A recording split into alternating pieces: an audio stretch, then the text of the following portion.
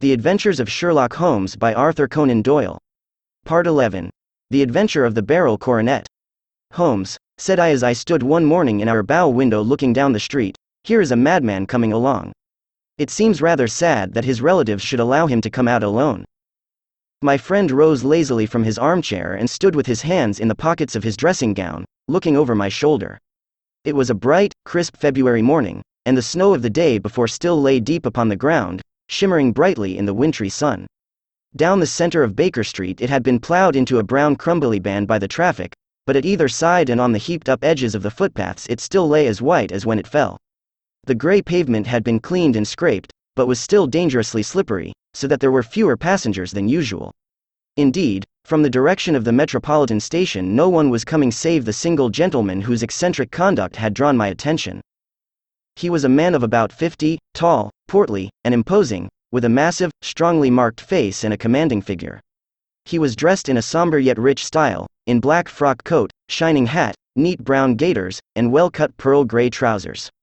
Yet his actions were in absurd contrast to the dignity of his dress and features, for he was running hard, with occasional little springs, such as a weary man gives who is little accustomed to set any tax upon his legs. As he ran he jerked his hands up and down, waggled his head, and writhed his face into the most extraordinary contortions. "What on earth can be the matter with him?" I asked. "He is looking up at the numbers of the houses." "I believe that he is coming here," said Holmes, rubbing his hands.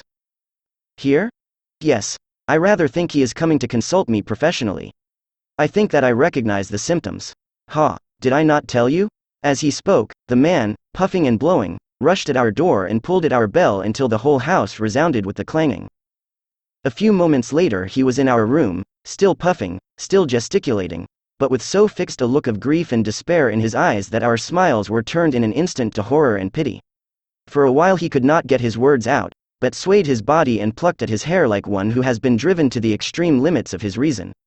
Then, suddenly springing to his feet, he beat his head against the wall with such force that we both rushed upon him and tore him away to the center of the room. Sherlock Holmes pushed him down into the easy chair and, sitting beside him, patted his hand and chatted with him in the easy, soothing tones which he knew so well how to employ. "You have come to me to tell your story, have you not?" said he. "You are fatigued with your haste. Pray wait until you have recovered yourself, and then I shall be most happy to look into any little problem which you may submit to me." The man sat for a minute or more with a heaving chest, fighting against his emotion. Then he passed his handkerchief over his brow, set his lips tight, and turned his face towards us. "No doubt you think me mad?" said he. "I see that you have had some great trouble," responded Holmes. "God knows I have. A trouble which is enough to unseat my reason, so sudden and so terrible is it. Public disgrace I might have faced, although I am a man whose character has never yet borne a stain. Private affliction also is the lot of every man, but the two coming together, and in so frightful a form, have been enough to shake my very soul. Besides, it is not I alone. The very noblest in the land may suffer unless some way be found out of this horrible affair." "Pray compose yourself, sir," said Holmes, "and let me have a clear account of who you are and what it is that has befallen you." "My name," answered our visitor, "is probably familiar to your ears. I am Alexander Holder, of the banking firm of Holder and Stevenson, of Threadneedle Street." The name was indeed well known to us as belonging to the senior partner in the second largest private banking concern in the City of London. What could have happened, then, to bring one of the foremost citizens of London to this most pitiable pass? We waited, all curiosity, until with another effort he braced himself to tell his story. "I feel that time is of value," said he. "That is why I hastened here when the police inspector suggested that I should secure your cooperation. I came to Baker Street by the underground and hurried from there on foot, for the cabs go slowly through this snow. That is why I was so out of breath, for I am a man who takes very little exercise. I feel better now, and I will put the facts before you as shortly and yet as clearly as I can. It is, of course, well known to you that in a successful banking business as much depends upon our being able to find remunerative investments for our funds as upon our increasing our connection and the number of our depositors. One of our most lucrative means of laying out money is in the shape of loans, where the security is unimpeachable. We have done a good deal in this direction during the last few years, and there are many noble families to whom we have advanced large sums upon the security of their pictures, libraries, or plate. Yesterday morning I was seated in my office at the bank when a card was brought in to me by one of the clerks. I started when I saw the name, for it was that of none other than, well, perhaps even to you I had better say no more than that it was a name which is a household word all over the earth, one of the highest, noblest, most exalted names in England. I was overwhelmed by the honor and attempted, when he entered, to say so, but he plunged at once into business with the air of a man who wishes to hurry quickly through a disagreeable task. Mr. Holder, said he, I have been informed that you are in the habit of advancing money. The firm does so when the security is good, I answered. It is absolutely essential to me, said he, that I should have £50,000 at once. I could, of course, borrow so trifling a sum 10 times over from my friends, but I much prefer to make it a matter of business and to carry out that business myself. In my position you can readily understand that it is unwise to place one's self under obligations. For how long, may I ask, do you want this sum? I asked. Next Monday I have a large sum due to me, and I shall then most certainly repay what you advance, with whatever interest you think it right to charge. But it is very essential to me that the money should be paid at once. I should be happy to advance it without further parley from my own private purse, said I, were it not that the strain would be rather more than it could bear. If, on the other hand, I am to do it in the name of the firm, then in justice to my partner I must insist that, even in your case, every businesslike precaution should be taken. I should much prefer to have it so, said he, raising up a square, black morocco case which he had laid beside his chair. You have doubtless heard of the BERYL coronet? One of the most precious public possessions of the empire, said I. Precisely. He opened the case, and there, embedded in soft, flesh-colored velvet, lay the magnificent piece of jewelry which he had named. There are 39 enormous barrels, said he, and the price of the gold chasing is incalculable. The lowest estimate would put the worth of the coronet at double the sum which I have asked. I am prepared to leave it with you as my security. I took the precious case into my hands and looked in some perplexity from it to my illustrious client. You doubt its value? He asked. Not at all, I only doubt the propriety of my leaving it. You may set your mind at rest about that. I should not dream of doing so were it not absolutely certain that I should be able in 4 days to reclaim it. It is a pure matter of form. Is the security sufficient? Ample. You understand, Mr. Holder, that I am giving you a strong proof of the confidence which I have in you, founded upon all that I have heard of you. I rely upon you not only to be discreet and to refrain from all gossip upon the matter but, above all, to preserve this coronet with every possible precaution because I need not say that a great public scandal would be caused if any harm were to befall it. Any injury to it would be almost as serious as its complete loss, for there are no barrels in the world to match these, and it would be impossible to replace them. I leave it with you, however, with every confidence, and I shall call for it in person on Monday morning. Seeing that my client was anxious to leave, I said no more but, calling for my cashier, I ordered him to pay over £51,000 notes. When I was alone once more, however, with the precious case lying upon the table in front of me, I could not but think with some misgivings of the immense responsibility which it entailed upon me. There could be no doubt that, as it was a national possession, a horrible scandal would ensue if any misfortune should occur to it. I already regretted having ever consented to take charge of it. However, it was too late to alter the matter now, so I locked it up in my private safe and turned once more to my work.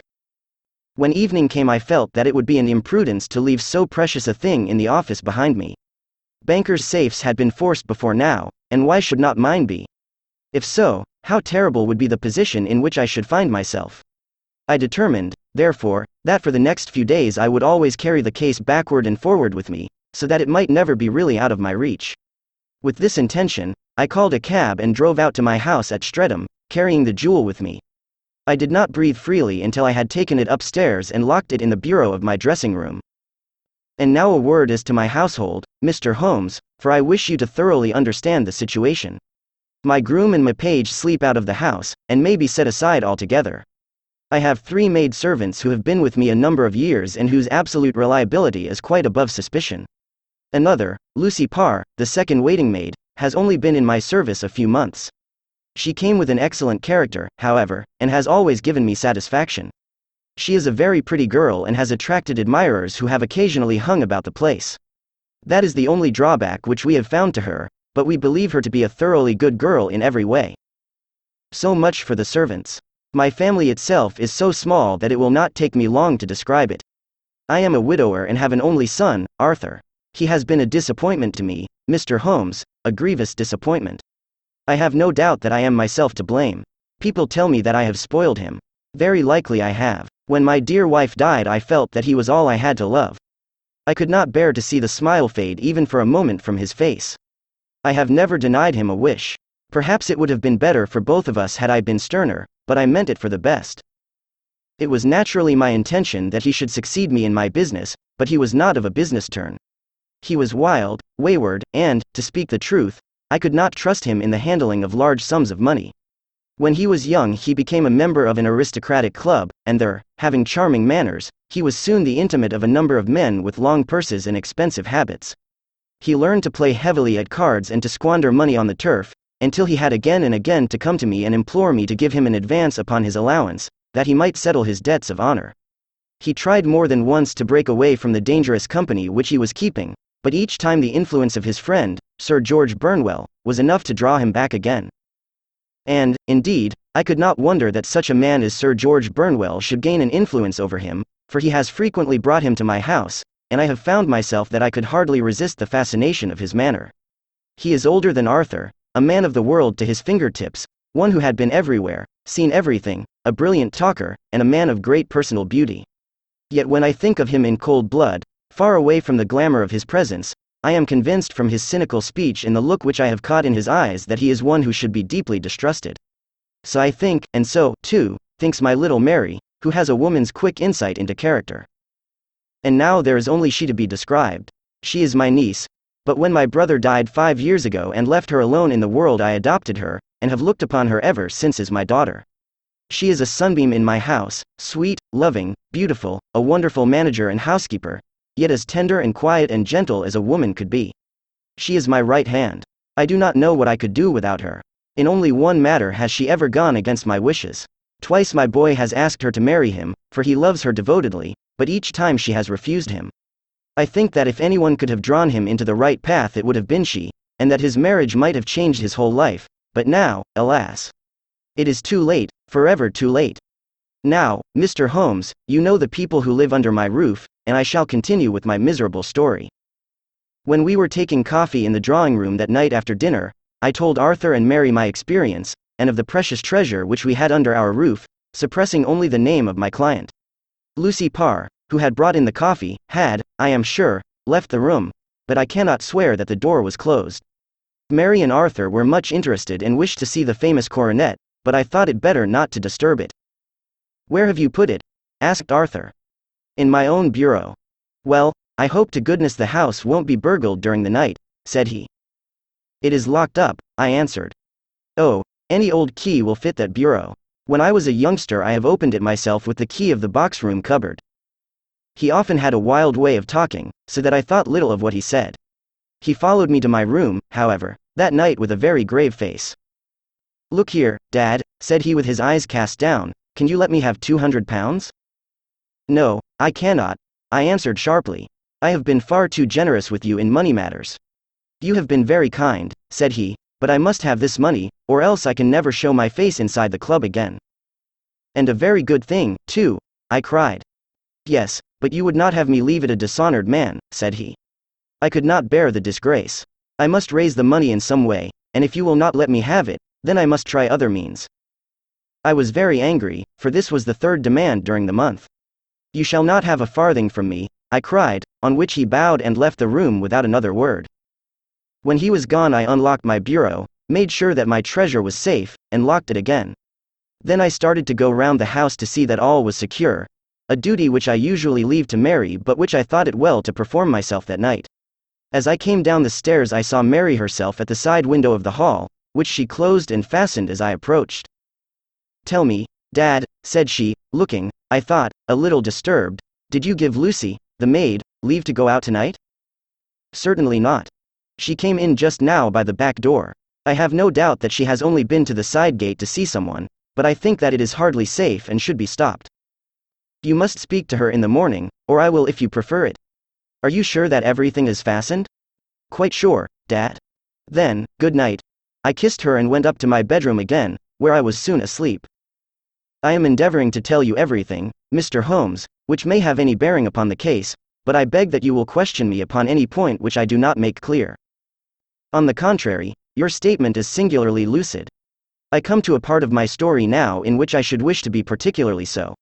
I am not a very heavy sleeper, and the anxiety in my mind tended, no doubt, to make me even less so than usual. About 2 in the morning, then, I was awakened by some sound in the house. It had ceased ere I was wide awake, but it had left an impression behind it as though a window had gently closed somewhere. I lay listening with all my ears. Suddenly, to my horror, there was a distinct sound of footsteps moving softly in the next room. I slipped out of bed, all palpitating with fear, and peeped round the corner of my dressing-room door. "Arthur," I screamed, "you villain! You thief! How dare you touch that coronet?" The gas was half up, as I had left it, and my unhappy boy, dressed only in his shirt and trousers, was standing beside the light, holding the coronet in his hands. He appeared to be wrenching at it, or bending it with all his strength. At my cry he dropped it from his grasp and turned as pale as death. I snatched it up and examined it. One of the gold corners, with 3 of the barrels in it, was missing. "You blackguard!" I shouted, beside myself with rage. "You have destroyed it. You have dishonored me forever. Where are the jewels which you have stolen?" "Stolen?" he cried. "Yes, thief!" I roared, shaking him by the shoulder. "There are none missing. There cannot be any missing," said he. "There are 3 missing, and you know where they are. Must I call you a liar as well as a thief? Did I not see you trying to tear off another piece? You have called me names enough," said he. "I will not stand it any longer. I shall not say another word about this business, since you have chosen to insult me. I will leave your house in the morning and make my own way in the world." "You shall leave it in the hands of the police," I cried, half mad with grief and rage. "I shall have this matter probed to the bottom." "You shall learn nothing from me," said he with a passion such as I should not have thought was in his nature. "If you choose to call the police, let the police find what they can." By this time the whole house was astir, for I had raised my voice in my anger. Mary was the first to rush into my room, and, at the sight of the coronet and of Arthur's face, she read the whole story and, with a scream, fell down senseless on the ground. I sent the housemaid for the police and put the investigation into their hands at once. When the inspector and a constable entered the house, Arthur, who had stood sullenly with his arms folded, asked me whether it was my intention to charge him with theft. I answered that it had ceased to be a private matter, but had become a public one, since the ruined coronet was national property. I was determined that the law should have its way in everything. "At least," said he, "you will not have me arrested at once. It would be to your advantage as well as mine if I might leave the house for 5 minutes." "That you may get away, or perhaps that you may conceal what you have stolen," said I, and then, realizing the dreadful position in which I was placed, I implored him to remember that not only my honor but that of one who was far greater than I was at stake, and that he threatened to raise a scandal which would convulse the nation. He might avert it all if he would but tell me what he had done with the 3 missing stones. "You may as well face the matter," said I. "You have been caught in the act, and no confession could make your guilt more heinous. If you but make such reparation as is in your power, by telling us where the barrels are, all shall be forgiven and forgotten." "Keep your forgiveness for those who ask for it," he answered, turning away from me with a sneer. I saw that he was too hardened for any words of mine to influence him. There was but one way for it. I called in the inspector and gave him into custody. A search was made at once not only of his person but of his room and of every portion of the house where he could possibly have concealed the gems, but no trace of them could be found, nor would the wretched boy open his mouth for all our persuasions and our threats. This morning he was removed to a cell, and I, after going through all the police formalities, have hurried round to you to implore you to use your skill in unraveling the matter. The police have openly confessed that they can at present make nothing of it. You may go to any expense which you think necessary. I have already offered a reward of £1,000. My God, what shall I do? I have lost my honor, my gems, and my son in one night. Oh, what shall I do?" He put a hand on either side of his head and rocked himself to and fro, droning to himself like a child whose grief has got beyond words. Sherlock Holmes sat silent for some few minutes, with his brows knitted and his eyes fixed upon the fire. "Do you receive much company?" he asked. "None save my partner with his family and an occasional friend of Arthur's. Sir George Burnwell has been several times lately. No one else, I think. Do you go out much in society?" "Arthur does. Mary and I stay at home. We neither of us care for it. That is unusual in a young girl. She is of a quiet nature. Besides, she is not so very young. She is 24. This matter, from what you say, seems to have been a shock to her also." "Terrible," She is even more affected than I.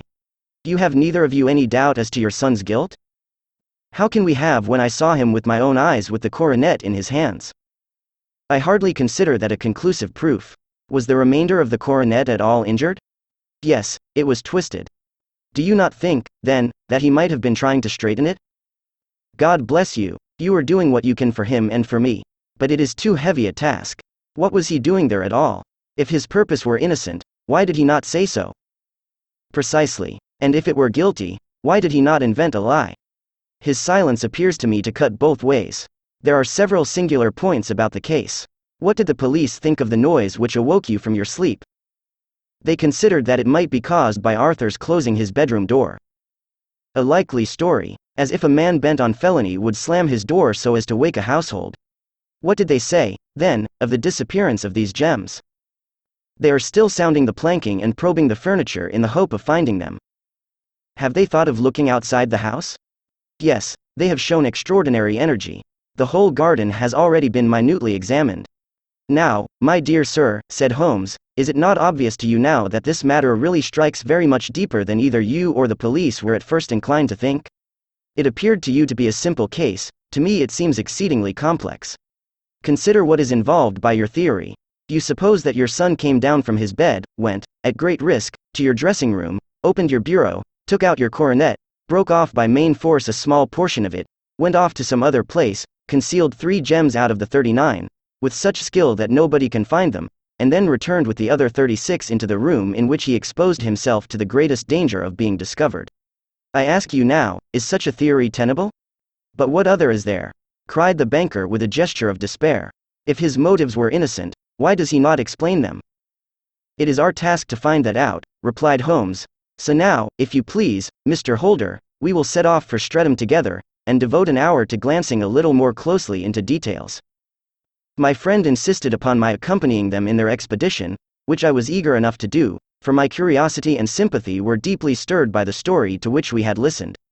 I confess that the guilt of the banker's son appeared to me to be as obvious as it did to his unhappy father, but still I had such faith in Holmes' judgment that I felt that there must be some grounds for hope as long as he was dissatisfied with the accepted explanation.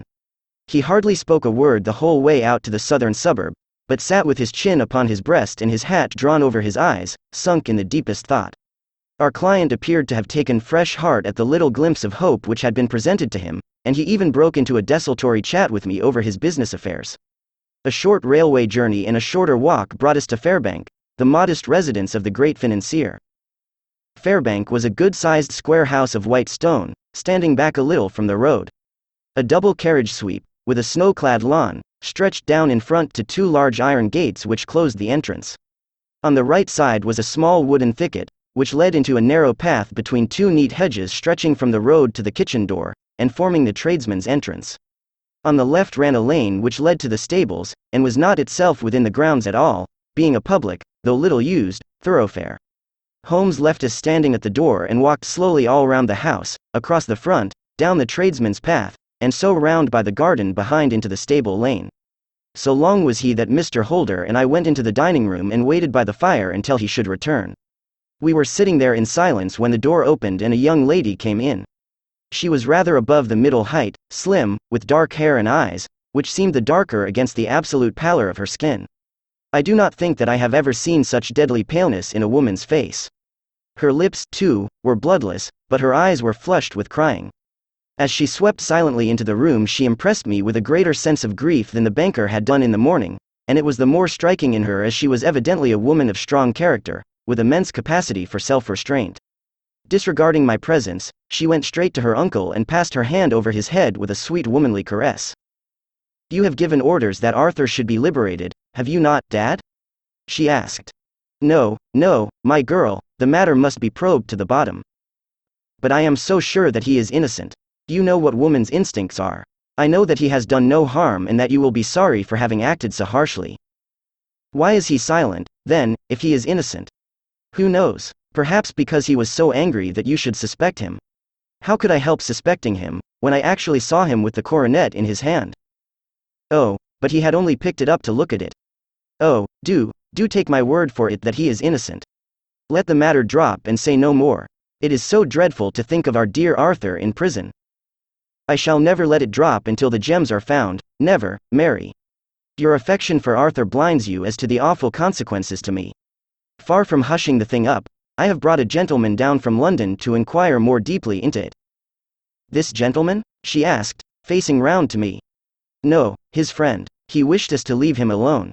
He is round in the stable lane now. The stable lane? She raised her dark eyebrows. What can he hope to find there? Ah, this, I suppose, is he. I trust, sir, that you will succeed in proving, what I feel sure is the truth, that my cousin Arthur is innocent of this crime. I fully share your opinion, and I trust, with you, that we may prove it, returned Holmes, going back to the mat to knock the snow from his shoes. I believe I have the honor of addressing Miss Mary Holder. Might I ask you a question or two? Pray do, sir, if it may help to clear this horrible affair up. You heard nothing yourself last night? Nothing, until my uncle here began to speak loudly. I heard that, and I came down. You shut up the windows and doors the night before. Did you fasten all the windows? Yes. Were they all fastened this morning? Yes. You have a maid who has a sweetheart? I think that you remarked to your uncle last night that she had been out to see him? Yes, and she was the girl who waited in the drawing room, and who may have heard uncle's remarks about the coronet. I see. You infer that she may have gone out to tell her sweetheart, and that the two may have planned the robbery. But what is the good of all these vague theories, cried the banker impatiently, when I have told you that I saw Arthur with the coronet in his hands? Wait a little, Mr. Holder. We must come back to that. About this girl, Miss Holder. You saw her return by the kitchen door, I presume? Yes. When I went to see if the door was fastened for the night, I met her slipping in. I saw the man, too, in the gloom. Do you know him? Oh, yes. He is the greengrocer who brings our vegetables round. His name is Francis Prosper. He stood, said Holmes, to the left of the door, that is to say, farther up the path than is necessary to reach the door? Yes, he did. And he is a man with a wooden leg? Something like fear sprang up in the young lady's expressive black eyes. Why, you are like a magician, said she. How do you know that? She smiled, but there was no answering smile in Holmes' thin, eager face. I should be very glad now to go upstairs, said he. I shall probably wish to go over the outside of the house again. Perhaps I had better take a look at the lower windows before I go up. He walked swiftly round from one to the other, pausing only at the large one which looked from the hall onto the stable lane. This he opened and made a very careful examination of the sill with his powerful magnifying lens. Now we shall go upstairs, said he at last. The banker's dressing room was a plainly furnished little chamber, with a grey carpet, a large bureau, and a long mirror. Holmes went to the bureau first and looked hard at the lock. Which key was used to open it? He asked. That which my son himself indicated, that of the cupboard of the lumber room. Have you it here? That is it on the dressing table. Sherlock Holmes took it up and opened the bureau. It is a noiseless lock, said he. It is no wonder that it did not wake you. This case, I presume, contains the coronet. We must have a look at it. He opened the case, and taking out the diadem he laid it upon the table. It was a magnificent specimen of the jeweller's art, and the 36 stones were the finest that I have ever seen. At one side of the coronet was a cracked edge, where a corner holding 3 gems had been torn away. Now, Mr. Holder, said Holmes, here is the corner which corresponds to that which has been so unfortunately lost. Might I beg that you will break it off? The banker recoiled in horror. I should not dream of trying, said he. Then I will. Holmes suddenly bent his strength upon it, but without result. I feel it give a little, said he, but, though I am exceptionally strong in the fingers, it would take me all my time to break it. An ordinary man could not do it. Now, what do you think would happen if I did break it, Mr. Holder? There would be a noise like a pistol shot. Do you tell me that all this happened within a few yards of your bed and that you heard nothing of it? I do not know what to think. It is all dark to me. But perhaps it may grow lighter as we go. What do you think, Miss Holder? I confess that I still share my uncle's perplexity. Your son had no shoes or slippers on when you saw him? He had nothing on save only his trousers and shirt. Thank you. We have certainly been favored with extraordinary luck during this inquiry, and it will be entirely our own fault if we do not succeed in clearing the matter up. With your permission, Mr. Holder, I shall now continue my investigations outside. He went alone, at his own request, for he explained that any unnecessary footmarks might make his task more difficult. For an hour or more he was at work, returning at last with his feet heavy with snow and his features as inscrutable as ever. I think that I have seen now all that there is to see, Mr. Holder, said he. I can serve you best by returning to my rooms. But the gems, Mr. Holmes. Where are they? I cannot tell. The banker wrung his hands. I shall never see them again, he cried. And my son? You give me hopes? My opinion is in no way altered. Then, for God's sake, what was this dark business which was acted in my house last night? If you can call upon me at my Baker Street rooms tomorrow morning between 9 and 10, I shall be happy to do what I can to make it clearer. I understand that you give me carte blanche to act for you, provided only that I get back the gems, and that you place no limit on the sum I may draw. I would give my fortune to have them back. Very good. I shall look into the matter between this and then. Goodbye. It is just possible that I may have to come over here again before evening. It was obvious to me that my companion's mind was now made up about the case, although what his conclusions were was more than I could even dimly imagine. Several times during our homeward journey I endeavored to sound him upon the point, but he always glided away to some other topic, until at last I gave it over in despair. It was not yet 3 when we found ourselves in our rooms once more. He hurried to his chamber and was down again in a few minutes dressed as a common loafer. With his collar turned up, his shiny, seedy coat, his red cravat, and his worn boots, he was a perfect sample of the class. I think that this should do, said he, glancing into the glass above the fireplace. I only wish that you could come with me, Watson, but I fear that it won't do. I may be on the trail in this matter, or I may be following a will-o'-the-wisp, but I shall soon know which it is. I hope that I may be back in a few hours. He cut a slice of beef from the joint upon the sideboard, sandwiched it between 2 rounds of bread, and thrusting this rude meal into his pocket he started off upon his expedition. I had just finished my tea when he returned, evidently in excellent spirits, swinging an old elastic-sided boot in his hand. He chucked it down into a corner and helped himself to a cup of tea. I only looked in as I passed, said he. I am going right on. Where to? Oh, to the other side of the West End. It may be some time before I get back. Don't wait up for me in case I should be late. How are you getting on? Oh, so. Nothing to complain of. I have been out to Streatham since I saw you last, but I did not call at the house. It is a very sweet little problem, and I would not have missed it for a good deal. However, I must not sit gossiping here, but must get these disreputable clothes off and return to my highly respectable self. I could see by his manner that he had stronger reasons for satisfaction than his words alone would imply. His eyes twinkled, and there was even a touch of color upon his sallow cheeks. He hastened upstairs, and a few minutes later I heard the slam of the hall door, which told me that he was off once more upon his congenial hunt. I waited until midnight, but there was no sign of his return, so I retired to my room. It was no uncommon thing for him to be away for days and nights on end when he was hot upon a scent, so that his lateness caused me no surprise. I do not know at what hour he came in, but when I came down to breakfast in the morning there he was with a cup of coffee in one hand and the paper in the other, as fresh and trim as possible. You will excuse my beginning without you, Watson, said he, but you remember that our client has rather an early appointment this morning. Why, it is after 9 now, I answered.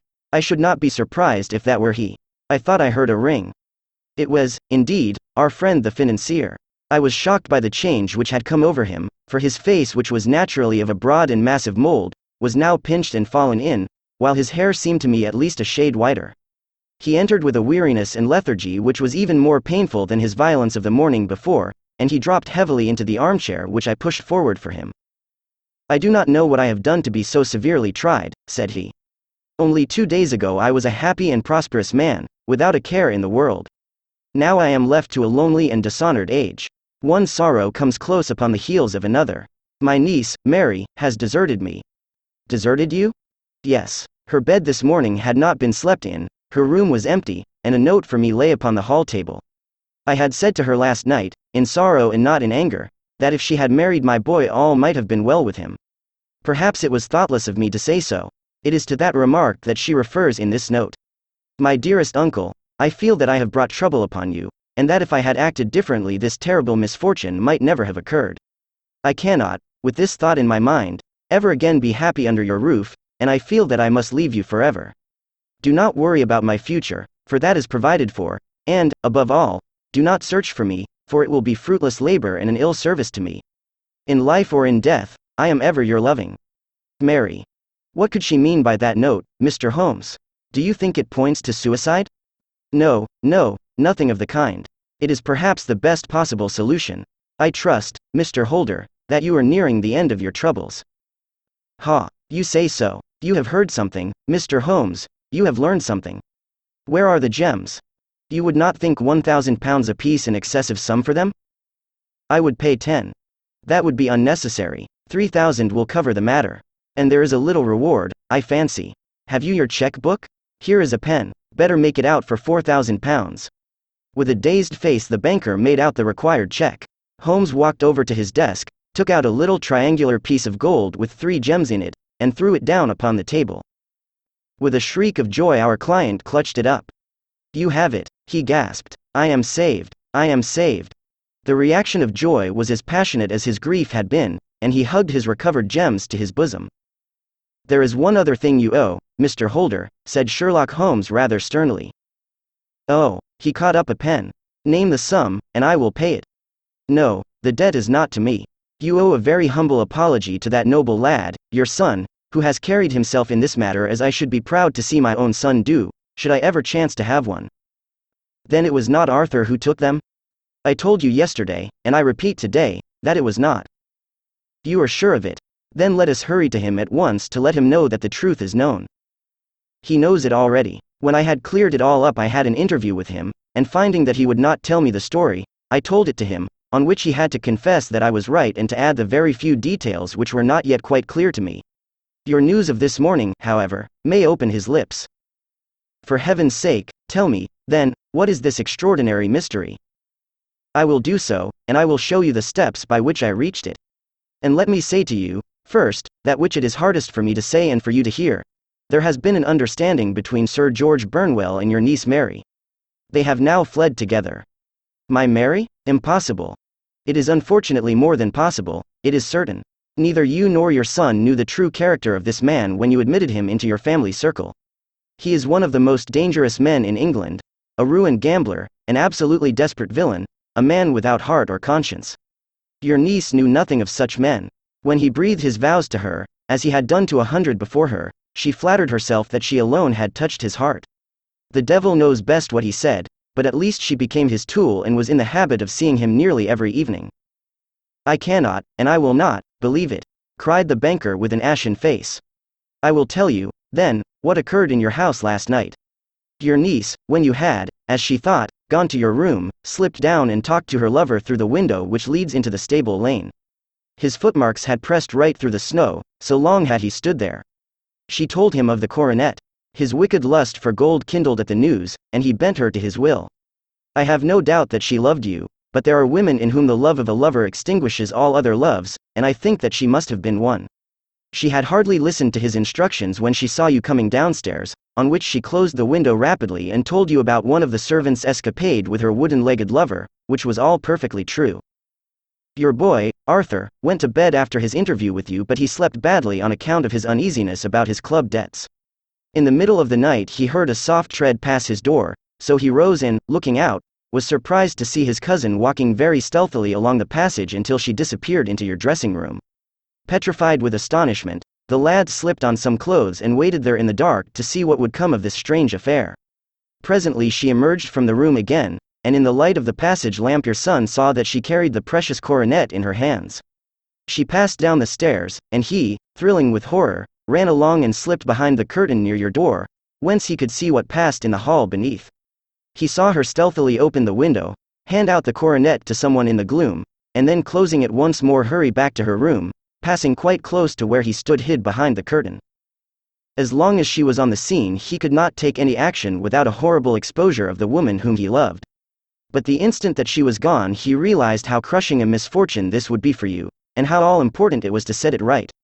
He rushed down, just as he was, in his bare feet, opened the window, sprang out into the snow, and ran down the lane, where he could see a dark figure in the moonlight.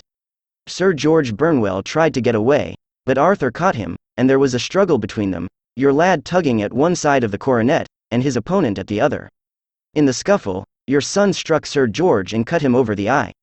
Then something suddenly snapped, and your son, finding that he had the coronet in his hands, rushed back, closed the window, ascended to your room, and had just observed that the coronet had been twisted in the struggle and was endeavoring to straighten it when you appeared upon the scene.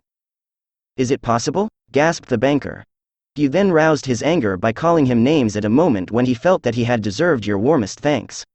He could not explain the true state of affairs without betraying one who certainly deserved little enough consideration at his hands. He took the more chivalrous view, however, and preserved her secret. And that was why she shrieked and fainted when she saw the coronet, cried Mr. Holder. Oh, my God, what a blind fool I have been. And his asking to be allowed to go out for 5 minutes. The dear fellow wanted to see if the missing piece were at the scene of the struggle. How cruelly I have misjudged him. When I arrived at the house, continued Holmes, I at once went very carefully round it to observe if there were any traces in the snow which might help me. I knew that none had fallen since the evening before, and also that there had been a strong frost to preserve impressions. I passed along the tradesman's path, but found it all trampled down and indistinguishable. Just beyond it, however, at the far side of the kitchen door, a woman had stood and talked with a man, whose round impressions on one side showed that he had a wooden leg. I could even tell that they had been disturbed, for the woman had run back swiftly to the door, as was shown by the deep toe and light heel marks, while wooden leg had waited a little, and then had gone away. I thought at the time that this might be the maid and her sweetheart, of whom you had already spoken to me, and inquiry showed it was so. I passed round the garden without seeing anything more than random tracks, which I took to be the police, but when I got into the stable lane a very long and complex story was written in the snow in front of me. There was a double line of tracks of a booted man, and a second double line which I saw with delight belonged to a man with naked feet. I was at once convinced from what you had told me that the latter was your son. The first had walked both ways, but the other had run swiftly, and as his tread was marked in places over the depression of the boot, it was obvious that he had passed after the other. I followed them up and found they led to the hall window, where Boots had worn all the snow away while waiting. Then I walked to the other end, which was 100 yards or more down the lane. I saw where Boots had faced round, where the snow was cut up as though there had been a struggle, and, finally, where a few drops of blood had fallen, to show me that I was not mistaken. Boots had then run down the lane, and another little smudge of blood showed that it was he who had been hurt. When he came to the highroad at the other end, I found that the pavement had been cleared, so there was an end to that clue. On entering the house, however, I examined, as you remember, the sill and framework of the hall window with my lens, and I could at once see that someone had passed out. I could distinguish the outline of an instep where the wet foot had been placed in coming in. I was then beginning to be able to form an opinion as to what had occurred. A man had waited outside the window. Someone had brought the gems. The deed had been overseen by your son. He had pursued the thief, had struggled with him. They had each tugged at the coronet, their united strength causing injuries which neither alone could have effected. He had returned with the prize, but had left a fragment in the grasp of his opponent. So far I was clear. The question now was, who was the man and who was it brought him the coronet?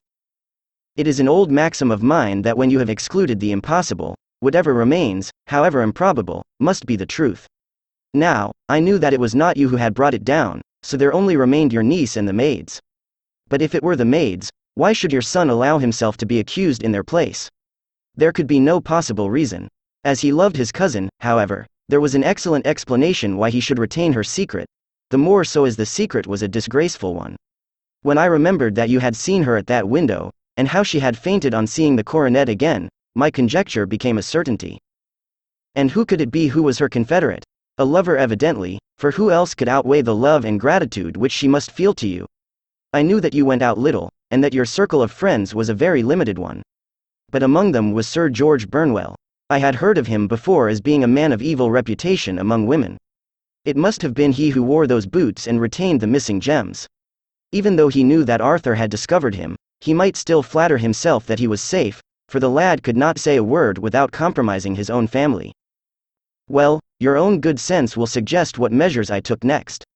I went in the shape of a loafer to Sir George's house, managed to pick up an acquaintance with his valet, learned that his master had cut his head the night before, and, finally, at the expense of 6 shillings, made all sure by buying a pair of his cast-off shoes. With these I journeyed down to Streatham and saw that they exactly fitted the tracks. I saw an ill-dressed vagabond in the lane yesterday evening, said Mr. Holder. Precisely. It was I found that I had my man, so I came home and changed my clothes. It was a delicate part which I had to play then, for I saw that a prosecution must be avoided to avert scandal, and I knew that so astute a villain would see that our hands were tied in the matter. I went and saw him.